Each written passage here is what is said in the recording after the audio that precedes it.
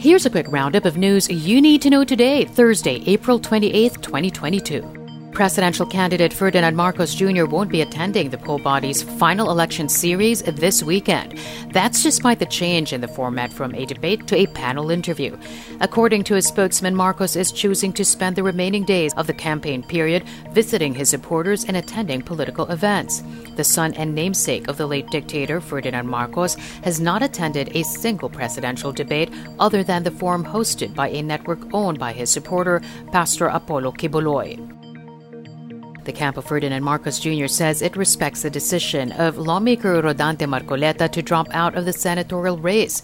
In a statement, Marcos' spokesperson said Marcoleta might end up serving a higher purpose. On Wednesday, Marcoleta announced his withdrawal from the Senate race, citing his poor showing in surveys. He was among 70 congressmen who voted to deny a new franchise for media giant ABS-CBN. The COMELEC gives its assurance all voters will be allowed to cast their vote on Election Day, even if they are experiencing COVID symptoms.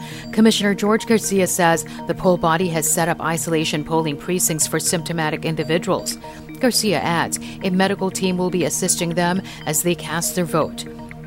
And a former Ateneo star could soon be the first homegrown talent to make it to the NBA. 19-year-old Kai Sotto has announced he will join the upcoming NBA rookie draft.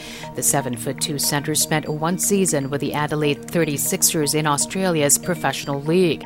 He averaged over 7 points and 4 rebounds in 23 games. Prior to his stint in Australia, Sotto starred for the Ateneo Blue Eaglets. And that's your latest news alert. For more stories, go to news.abs-cbn.com and iwanttfc.tv.